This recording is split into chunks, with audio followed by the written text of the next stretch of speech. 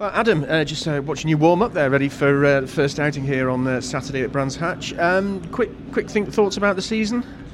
I think it's gone okay. No, to be honest, it's gone pretty well. To be honest, we're a small car team, one car, family-run team, and we've been mixing it up with the likes of manufacturers, previous double champions, triple champions. We've been up on the podium. So we can't really grumble, to be fair. It'd be nice to be in with a shout of a mathematical chance of winning. I know, even though it's very slim, but it's gone okay, and hopefully we can finish this one on a high. You've been really consistent as well, both you and the car, haven't you? I mean, I think there's a statistic that says you're the driver who's completed either the most laps or finished the most races. Yeah, so far, touch wood, we've finished every single race, every single lap this season. So. It just goes to show how good the guys are in the garage. They've given me a brilliant car, no mechanical failures, and although I've been mixing at the front, I've kept the car out of trouble, brought it back every time. So hopefully we'll go the full season and complete every single lap.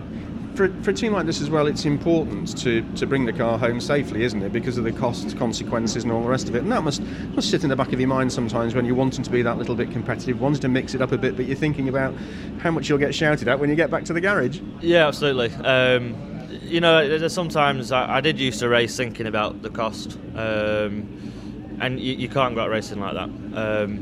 That's not proper racing if you're worried about having a crash and the crash damage. You hold yourself back out into moves. So when I go racing, I take all that out and just go, I'm going for the win. But then when you get back, you then sort of start scratching your head and start, oh dear, here we go. It's all adding up a bit now. But it's part of it. It's unfortunately it's a very expensive hobby. But we love it, and that's why we're here. So you're looking forward to this weekend.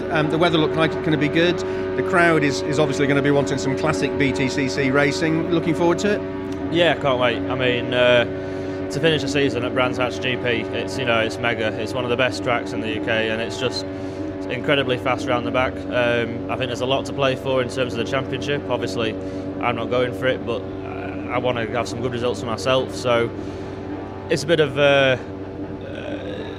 bearing in mind there's a championship going on, but at the same time racing for yourself. So you got to race wisely. But it'd be great to end up on the podium again, like we did last year, and bring the car home. And thoughts now moving to 2016 already, I guess. And what are your initial thoughts on next season? More of the same. More consistency. Me and my engineer Paul are continuing to make progress with the car. And hopefully, as difficult as a challenge it is to compete with the manufacturers, it would be great to be even higher up the order.